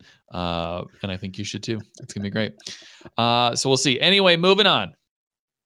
The final news topic of the day. Oh my. Caffeine, the streaming service. For those who may not have heard of it, Caffeine is another Twitch, Mixer, Facebook Live, Steam TV competitor. Caffeine gets a $100 million cash infusion from 21st Century Fox. Yeah. Did you see that pinky come up? What the heck? I'm going to read a little bit of this article here and give a little context. So Caffeine, a new streaming platform, focuses on video game and other forms of entertainment, has received $100 million in funding from 21st Century Fox. The TV and film giant led a new investment round for Caffeine, with additional funding secured from existing investors Andreessen Horowitz and Greylock Partners, as well as unnamed partners. However, 21st Century Fox investment amount has been disclosed. So Caffeine got money from a lot of people. One of them was Century Fox, and we know that number. It's $100 million. Mm-hmm. So they have more than $100 million now, which is crazy. Some of the firm's funds have been allocated to creating Caffeine Studios, a new joint venture between Caffeine and Fox Sports. The business will use the latter's expertise in sport programming and live events coverage to create original esports, gaming, sports, and entertainment programming for the Caffeine platform. 21st Century Fox's stake in both Caffeine and Caffeine Studios will be part of the proposed new Fox company, which will be formed once the Disney's takeover of certain 21st Century Fox assets and businesses has been completed. Oh my gosh. So it's like they're making their own online TV service because of Caffeine. Pretty much. And that's like, I was talking with you guys earlier this week. If you go on to caffeine.tv right now, which is the name of the website, it's not caffeine.com, it's caffeine.tv. It's a train wreck. It is an awful experience to go on there and try and find something to watch, or find a particular game to watch, or a particular streamer, or what have you. It is not a good experience right now. The interface is just not friendly to new users at all. And so I'm very interested to see what Fox Sports can do with Caffeine in order to make it relevant, in order to make it useful, in order to make it friendly. This was out of nowhere. $100 million from a company that just got bought by Disney. Like, yeah, what are they looking for here? I don't understand. Well, I think it's interesting that they want to focus immediately from this article on esports. They want to have their own Fox Sports type a studio specifically for gaming, which is crazy, right? So really what it is we are at the precipice of seeing esports in a way that we haven't before. And we've kind of talked about this before when we saw the NBA teams doubling down on their own esport teams for their own seasons and whatnot, right? And I mean this is money that normally didn't look at or look for gaming, right? Even though gaming is a multi-billion-dollar industry, but this whole phenomenon of streaming and esports is although again there's lots of money to be made. Now there's more traditional money, I guess, well, for lack of a better term, we'll call it. Like, they're looking at it. They see there's money to be made, and heavy investments are coming in. And this is a huge one, though. This is a huge one. It's going to be interesting. Huge. It's going to be interesting. I mean, I'm just going to be looking at this one for a minute. But like Mixer, they have they've been making their own studios, right? So you've seen this type of thing, right? So they have like different shows with covering streaming and esports and all and the like. And they're just looks like they want to do that and just run with it. You know, it's gonna be interesting to see. I think it's just gotten too big for them for businesses to ignore now. You know, you start seeing stuff on like ESPN, and Fox Sports wants a piece of that action. You know, Absolutely. They want to take something two big things, video games and sports, and you bring them together, and people are going to tune in. And so I think, Microsoft bought Beam back in the day, and I feel like this is the same kind of thing where they're like, who's out there that we could utilize and fix up and polish up a little bit and throw out there to the masses, and here's Caffeine. Right. I think the Beam acquisition of Microsoft, there was a lot of people looking at it to see if it was something that would have been profitable for them, and they definitely turned Mixer into something. It's definitely growing a lot now. It's a wonderful little streaming platform that I'm really happy to be a part of. And it is growing by leaps and bounds, and it's like you said, it's irrefutable. Like there's money to be freaking made, and new platforms can be invested in and turned into something very viable relatively quickly. But it seems as if Beam already had something better established than Caffeine. True. So there's more work to be done on Caffeine. But $100 million will get you there. And they said that, they said they weren't going to do anything until after Disney got done taking right. the stuff that they bought. So, I think that's just it's just the state of gaming right now. You know what I mean? It's become more popular. You see it more and more. You see people like Ninja on like whatever, the Today Show or whatever. You know what I mean? Like it's stuff that's more relevant now, Yeah. So it only makes sense for them to do something like that and go ahead and get in on it while they can. I think it's a lot easier to deal with a place that's already got something established, even though it is a mess, it's still established, as opposed to making their own thing from scratch type of thing. Yeah. Well, we're keeping an eye on this one. This is going to be very interesting to take a look at. Buddha, why don't you take us over to see what's new? What do we got going on over here? Because we're pressed against the clock. What do we got? Let's see here. As far as Game Pass, we already talked about Halo, the Master Chief Edition. Has dropped on Game Pass. Let's see. Games with the Gold. We've got Prison Architect. For Honor, I think, is still there for a small time. I think we're running out on that one. And then Lego Star Wars 3 for the 360. That was a fun one. And then backwards compatibility hit Call of Duty Modern Warfare 2. Yeah, came around. That's huge. We should have talked. I think that would have been brought up on last week's episode had we not gotten. Had we not had so much good conversation about some of the other topics. But yeah, it came out 2 weeks ago. This is one, Modern Warfare 2. People have been begging for Modern Warfare 2 because it completes the set. I think every old Call of Duty is now officially on backwards compatible.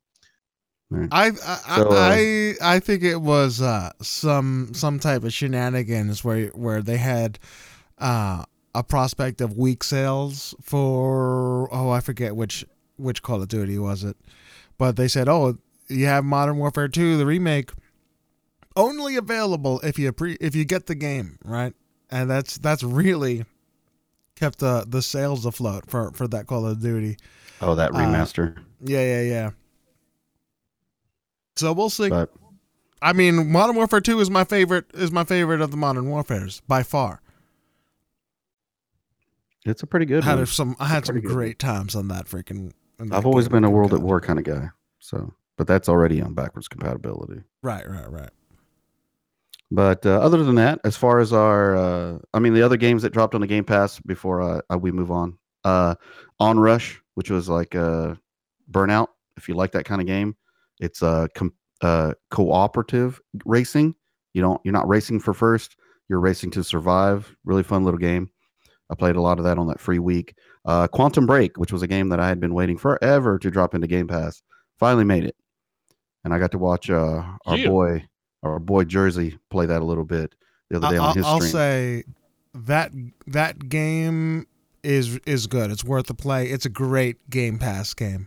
You know what I'm saying? Yep. It's a great Game Pass game. Also Snake Pass, which is a very nice little game, very different, where you play a snake, kind of like a Banjo-Kazooie style, but you're a snake, and it pretty interesting how you make your way through the game in that one. Aven Colony also came out. Shadow Warrior, Skyforce Reloaded, and Manual Samuel. And that I want to play. That looks Manual Samuel's pretty funny. That's a funny game. I've had that for a while before. A lot of these games, unfortunately, that dropped on the Game Pass, I had already owned. But anyway. Manual Samuel is one I almost bought on several sales, and I just let it go. But I'm definitely gonna play it now that it's on Game Pass. So our new games of this week, obviously, PUBG hit that 1.0, so that's out in the flesh. NBA 2K19. Looks like NHL 19 is going to be coming out. I think somebody was playing the demo for that the other day. I was watching Stupendous, amazing streamer, great friend of the Hardcore Casuals on Mixer, play NBA 2K19, and the story mode it's pretty freaking funny, man. It looks pretty cool. It's not my kind of game, but I had a blast watching Stu play it. Yeah, I like watching people play like the sports games and stuff. Then before we turn the corner, Shadow of the Tomb Raider will be out. And what is that, September 12th? That'll be coming out. And then I added this a little bit late to the game, but Final Fantasy, I think it's 15 Pocket Edition. That's a game that I've been looking at for a hot minute, and that's an RPG that they made it all nice and cute. And I think I saw it was going to come out for the Switch, and it finally released on Microsoft. So that'll be one that I'll be checking out myself. So, because I love my Final Fantasy. Word. That's all I got. That's another game I've never really gotten into, Final Fantasy. But I'm not really into the JRPGs. I've never gotten into them, But yeah. I guess that's that, right? Do I hear the music? I might be. Maybe I'll edit that in there. We're out. We're done. Ladies and gentlemen, thank you so much for stopping in and hanging out. You can find us on thehardcorecasuals.com. That the website is there. I'm gonna work my hardest to try and get this out on the website at the same time that you are gonna hear this podcast. That's my goal. Monday. I'm excited. It's a simple little website, but you'd be surprised how hard it is to get something simple and look nice. But yeah, thehardcorecasuals.com. That's where you can find us. All the links are going to be there, but I'll give them to you anyway. You can go to patreon.com/hardcore casuals. If you can find it in your heart to support, we'd appreciate it. The Discord is hardcorecasuals.pro. Come on in, chit chat with us. Oh, that's right. We need to pick a freaking winner. Holy freaking crap. Oh, we almost forgot. Stop the music. We have some business to attend. Yo, speaking of Patreon, we have every month we want to give away a little something to the Patreon folks. We do a little bit of a raffle, and Ty is go ahead and get that random number generator. Whoever. Okay, so just so everyone knows what's going on, the different tiers of the Patreon get different amounts of entries. Right. And so I've turned all those numbers of entries into numbers, and then we're using a random number generator to determine who's going to be the winner. Right. And so I'm just doing it here on Google. Google uses a random number generator. So congratulations to Ace, winner of the drawing for this week. Hey, oh, Ace. Baby. So, we're going to go with, oh, geez, I didn't think this far ahead. Give me a second. Let me pull it up. We're doing an Xbox game, right? The game that we're going to be giving away is, let's see if I can remember it. It is Jotun. You might know this one. Jotun. Jotun. Yeah. The Viking game. Yeah. The Viking game. Yeah. That looks really freaking cool. That is what we're giving away for a battle against Patreon the gods. Sub Club. Thank you so much, Ace. Much love to you, my dude. I'll be hitting you up in short order to see about giving you that code in the Discord. Thank you so much, and thank you all of the Patreon supporters. Thank you so much, for real. And yeah. Okay, we can bring back the farewell music. And as I say, thank you everybody for stopping in and spending your time listening to the podcast. We had so much wonderful feedback. I really appreciate each and every one of you so much. Thank you so much.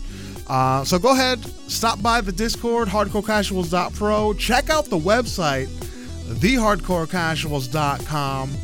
And until next time, guys, see ya. See ya.